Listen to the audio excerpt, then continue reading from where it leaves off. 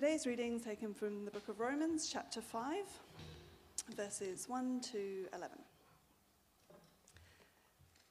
Therefore, since we have been justified through faith, we have peace with God through our Lord Jesus Christ, through whom we have gained access by faith into this grace in which we now stand. And we boast in the hope of the glory of God. Not only so, but we also glory in our sufferings, because we know that suffering produces perseverance, perseverance, character, and character, hope. And hope does not put us to shame, because God's love has been poured out into our hearts through the Holy Spirit who has been given to us. You see, at just the right time, when we were still powerless, Christ died for the ungodly. Very rarely will anyone die for a righteous person, though for a good person someone might possibly dare to die. But God demonstrates his own love for us in this: while we were still sinners, Christ died for us. Since we have now been justified by his blood, how much more shall we be saved from God's wrath through him? For if, while we were God's enemies, we were reconciled to him through the death of his Son, how much more, having been reconciled, shall we be saved through his life? Not only is this so, but we also boast in God through our Lord Jesus Christ, through whom we have now received reconciliation. Thanks, Helen. Good morning, everybody. Hey, a big welcome to you, especially to our guests this morning.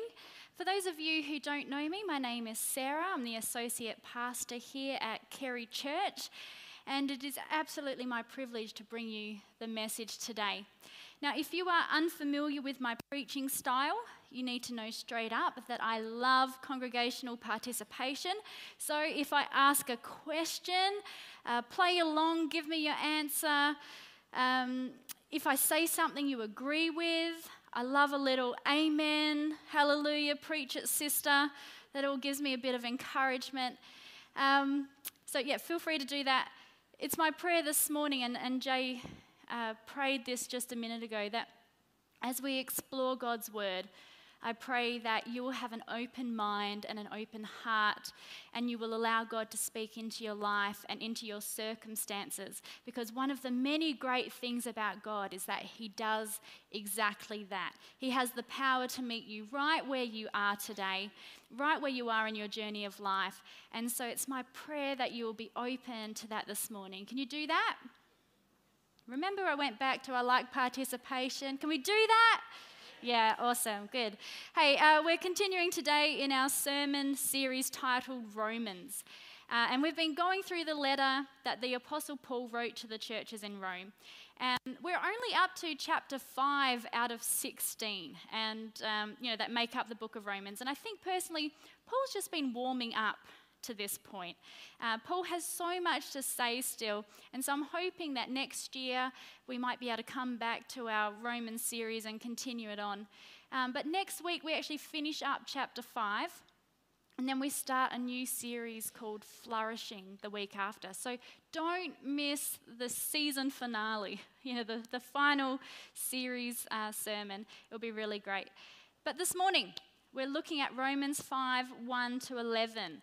And what I love about these verses is that they again tell us the gospel story. Paul tells us the good news of Jesus and how God executed his plan to save humanity. Now, many of you know the story. You know how it all happened, and for some of you, your life has been changed because you know the truth of it in your heart, and you've been changed by that. And so as we go through this again today, you might be tempted to switch off. You might be tempted to, think to yourself, I already know this. I've heard it every Good Friday for however many years it's been for you. But I want to say it is so very important for you to hear it again. And I've got some reasons why. The first reason is our faith can fluctuate. You know that accepting Jesus into your life and proclaiming him as Lord doesn't mean your problems disappear. Anyone found that? They're still dealing with some problems? Yeah, Jesus himself said, in this world you will have trouble. Thank you, Jesus. So it's no surprise that our struggles with sin, our frustrations with nasty bosses or colleagues, our disappointments with dysfunctional families, they'll still exist. Natural calamities, COVID-19, debilitating illnesses, and the inability to speak properly will still plague us. And so knowing the gospel well, it gives us a consistent footing in life. It gives us something that we can come back to. It's very consistent. And that's the first reason it's important to hear the gospel again. A second reason is that sometimes we forget, we get distracted, we get discouraged. And the demands of work and family and the appeal of worldly acclaim and success creep in. And we find ourselves losing focus from God, onto all these other things that fight for our time. And if we're honest, that often win. And so the good news is that I practice this word. How many of you know that sometimes I just can't speak properly? Yeah, it's great as a pastor, right? It's really helpful. Familiarity. Yeah, thank you. Who else struggles with that word? Yeah, a couple of you. I practice this so much, and I said to Kyle, is this how you say it? Is this how you say it? It's like, yes, that's how you say it. I'm like, I'm going to stuff it up. Familiarity. Familiarity does not breed contempt as far as the Bible is concerned.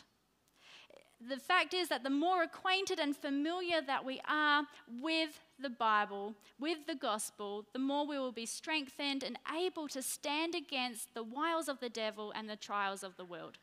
So knowing the gospel well keeps us focused on living for God. A third reason you need to hear the gospel story again is that we fall short because we are still sinful at heart. No one is perfect, including and maybe even especially Christians, amen?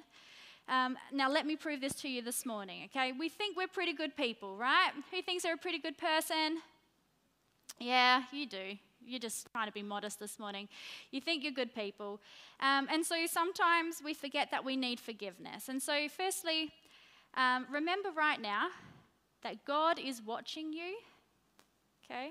He knows the truth. He knows if you're lying right now. So we're going to be honest in this moment. Can everyone be honest? Yeah, all right. So if you have, we're going to prove that we're still sinful people. All right, if you have ever accidentally or on purpose taken a pen from work or the bank or your friend lent you a pen at school, wherever it is, a pen has ended up in your pocket or in your handbag or in your pencil case that isn't your pen, give a clap. Yeah, that's right. Honest people here, thank you for being honest. Now remember, we're being honest. So if you have ever told a lie to someone, your spouse, your parents, you told your kids that you ran out of chocolate because you didn't want to share with them, that would never be me. Maybe you lied to your boss as to why you're not at work. If you've ever told a lie, even just a little one, give a clap. Yeah, you know you have. And last one, you've seen a person walk past. Maybe you're at the gym. Maybe you see Chris Hemsworth in a movie or in a magazine, and you've looked at someone and you've thought in your mind, or maybe even said it out loud, gee, God, you did a great job with that person. When you created them, you did a mighty fine job. Anyone ever admired God's creation a little bit too much? Give me a clap. Yeah, I don't know why you guys are clapping about it. We actually have a room full of thieves, liars, and adulterers. Am I right? I'm right. You know it's true. We are still sinful at heart. And remembering the gospel well, it will keep our lives holy, or help us to keep our lives holy, because we want to please Jesus, don't we? We are sinful at heart, but we want to please Jesus. And so in the second part of our verses today, Romans 5, 6 to 11, we'll come back to the first part. The Apostle Paul is retelling the gospel story. And he's telling his readers that we are all sinners. And it's not that much of a stretch to know that this is the truth, because we just proved that. And so no matter how good we might be, we all do still struggle with sin. And because we are sinners, we are separated from God. We're unable to have a relationship with him. We can't keep all the rules. We can't work enough to earn a right standing with God. And so we are powerless in our own right to restore our relationship with him. And so God, being who he is, he made a way. Because of his love for humanity, at the right time, when we were powerless, when we were still sinners, when we were God's enemies, God demonstrated his love for us, and he sent his son Jesus to the earth to pay the price needed to restore the relationship. Now, we're told that the payment for sin is death, and so Jesus died for our sins. He paid the price, and it's through the death of God's son that we are reconciled with him. Now, Paul tells us that we have been justified by the blood of Jesus. We have entry to a new life and eternal salvation, and we are saved from God's wrath. Now, we don't have to pay the price for our sin now because Jesus has done that for us. And from Jesus' death, we get all of that. But what's more, now that Jesus is alive, having beat death itself, we now get to live life and live it to the fullest. Isn't that great news? It is. But there is a catch. To experience this reconciliation of God with God, we have to accept it as truth and we have to receive it in faith. Now, you need to believe that God incarnate, Jesus Christ, was born of a virgin, conceived by the Holy Spirit of God, born fully man and fully God. He came as the perfect sacrifice, a sinless man who died a sinner's death, dying in the place of all humanity on the cross, having taken all of the world's sins onto his body and dying, and then through the power of God's Spirit being raised from the dead. Through all of that, God made a path for him and humanity to be reconciled. Our relationship has been restored. And you know, all of that sounds hard, and it was, but the hard stuff has been done. Jesus did all of the hard work, and now it is so simple for us. I'm so thankful that it's so simple. We just have to believe. We just need to have faith. You know, we don't have to sacrifice chickens or firstborn children or measure out spices or anything complicated like that. And so that brings us back to the beginning of Romans 5. And Romans 5:1 says, "Therefore, since we have been justified through faith," because Jesus did all the hard stuff that we read in Romans 5:6-11. When we have faith to believe and we receive it, we are justified. We are made right with God, and that is so good. But not only that, our faith, according to Romans 5:1-5, also gives us access to some additional benefits that Paul tells us about, which is pretty amazing. And so I want to share those this morning. And so the first thing we read is about peace with God. So Romans 5:1, "Therefore, since we have been justified through faith, we have peace with God." Now, it's interesting to notice here that Paul didn't say we have peace of God or even God's peace in us, though both of those things are also true. Instead, Paul said that we have peace with God. And now that tiny word "with" makes such a big difference. Now remember, Paul originally wrote Romans in Greek, and the word used for "with" carries shades of meaning in the Greek that we're just not used to today. This word just isn't a you, me, and God standing near each other. Rather, in its ancient cultural context, this "with" was an active word, implying motion and direction. And that's why a few Bible texts translate the word differently and possibly even closer to its original meaning. So for example, one translation is, "We have peace toward God through our Lord Jesus Christ," or "We have peace towards God through Jesus." The ancient idea here is that it's one of deliberate movement towards something. And so you place that within Paul's context of Romans 5:1, and you see a picture of a man or a woman moving forward, unhindered, toward a welcoming God. peace with God. You can now come boldly before God because God is not at war with you. Now, when there's hostility between you and God, when we sin and make ourselves enemies of God, it's a one-way battle. Because through Christ, God refuses to make himself our enemy in return. Our relationship is restored and we have peace with God. Secondly, Romans 5:2, we have gained access by faith into this grace in which we now stand. Now, through our Lord Jesus Christ, we are now in a special position. We have crossed a barrier, we have gained access, and we've entered into a place that was formerly off limits before. And just like our justification, this entry was also by faith and not by our own merits, not by something good we have done. It's because of our faith in the good that Jesus has done. And this place, this special place that we've entered into, it's not a physical location that we stand in. It's a spiritual position in relation to God. We are now continually in a relationship of grace with God. This grace is undeserved. It's loving kindness and favor and mercy over our lives. Despite how we mess up our lives sometimes, we stand under God's showering of grace because God is just that good. And so far, Paul has shown us that we live in a state of being at peace with God forever. No longer are we in danger of receiving his angry justice for our now forgiven sin. And he's also told us by faith we have obtained access to God's grace and are even now receiving it.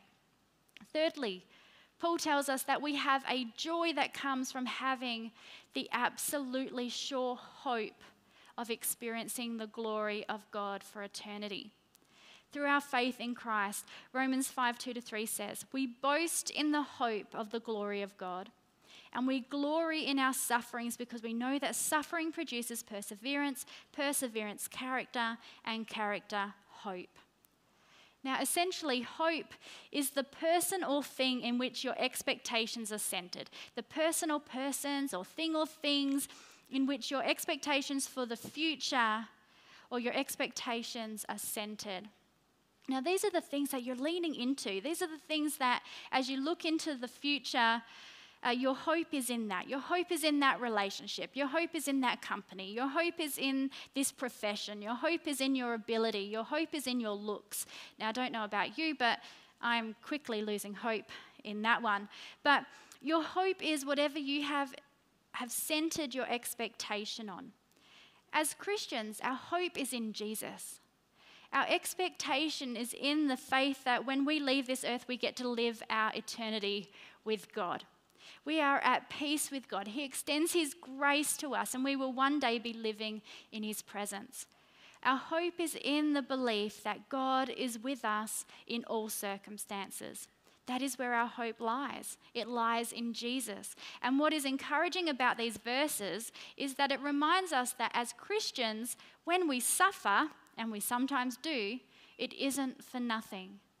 We can celebrate our sufferings, which sounds really crazy, I know, because if we're being serious about suffering, suffering isn't a fun place to be in.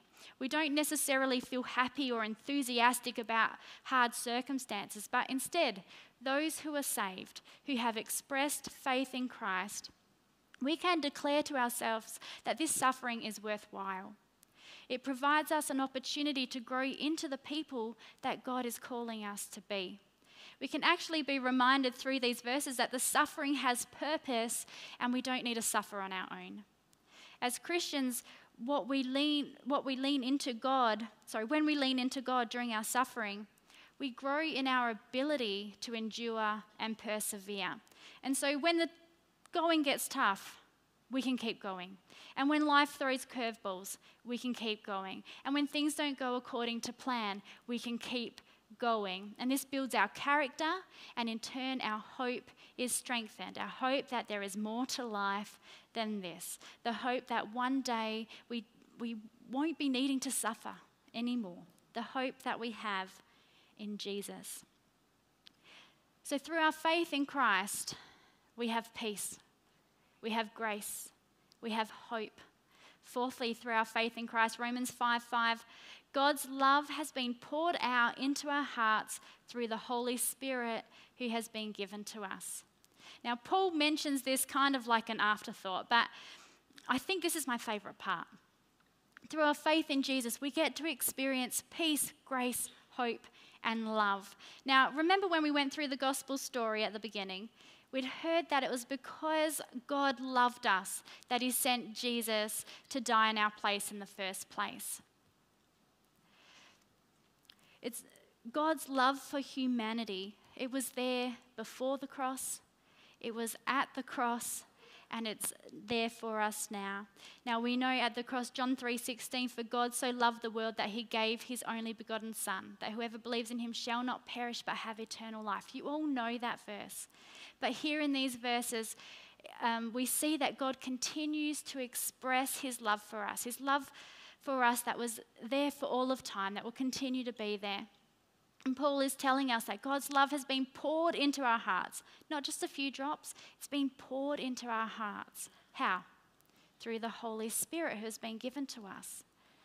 Now, this is the first time Paul mentioned the Holy Spirit in this letter up until now. But we know, as you continue to read Romans, Paul talks extensively about the Holy Spirit. But here he just gives us a little snippet. And now I don't want to ruin the surprise, but we're told further on in the letter that in addition to love, the Holy Spirit gives life, he sets us free, he helps us in our weakness. We are told that in actual fact, if we have the Holy Spirit, we are no longer controlled by sin, but by the Spirit. And we're also told that if you don't have the Spirit, in fact, you don't belong to Christ. Let that one sink in for a minute. If you don't have the Spirit, you don't belong to Christ. Now, many people are unsure about this Spirit. Some people are so unsure that they deny the Holy Spirit. But we read in the text, if you don't have the Holy Spirit, then you don't belong to Christ. And if you don't belong to Christ, then you can't have a relationship with God the Father. And that might be something for you to consider today. And I encourage you, if you want to speak more about that, explore that a bit more, come and speak to one of the pastoral staff. Go and speak to your Connect group. Maybe speak to one of our pastoral and discipleship elders after the service and just unpack that.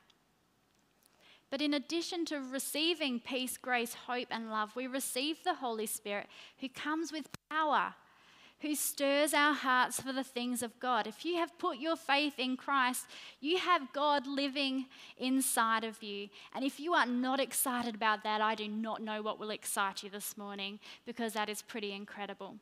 The truth is that God loves you so much that he just gives us these great things. Even while living in a world that is broken, that is hopeless, that is seemingly at times void of love, our peace is of, in, and with God. We experience grace every time we hurt the heart of God. We have hope that there is more to life than what the world offers. There is more than what we see now. And we can experience a love that is greater than any love we could ever experience outside of God. What a generous God we worship here today, amen? Hey, let's pray. Father God, I thank you that you made a way when there was no way. Thank you for your love. Thank you for your grace. Thank you for the hope you give us, that there is more than what we see in the here and now. For the hope that you will finish what you have begun. Thank you for your love, and thank you for your faithfulness. Our church, as you're still praying today, I encourage you to consider your relationship with God today. Have you put your faith in Jesus? Do you have the Holy Spirit living inside of you? Do you belong to God today? I want to say so clearly that coming to church doesn't make you a Christian any more than standing in a garage makes you a car. I want you to really seriously take a moment to consider your relationship with Christ today. Now, if you are unsure or you realize that you've never actually invited Jesus to be Lord over your life and you've never received his free gift of salvation, then I invite you to pray this prayer in your heart this morning. I'm going to pray and you can pray it in your heart. Let's pray. Lord Jesus, I know that I am a sinner and I ask for your forgiveness.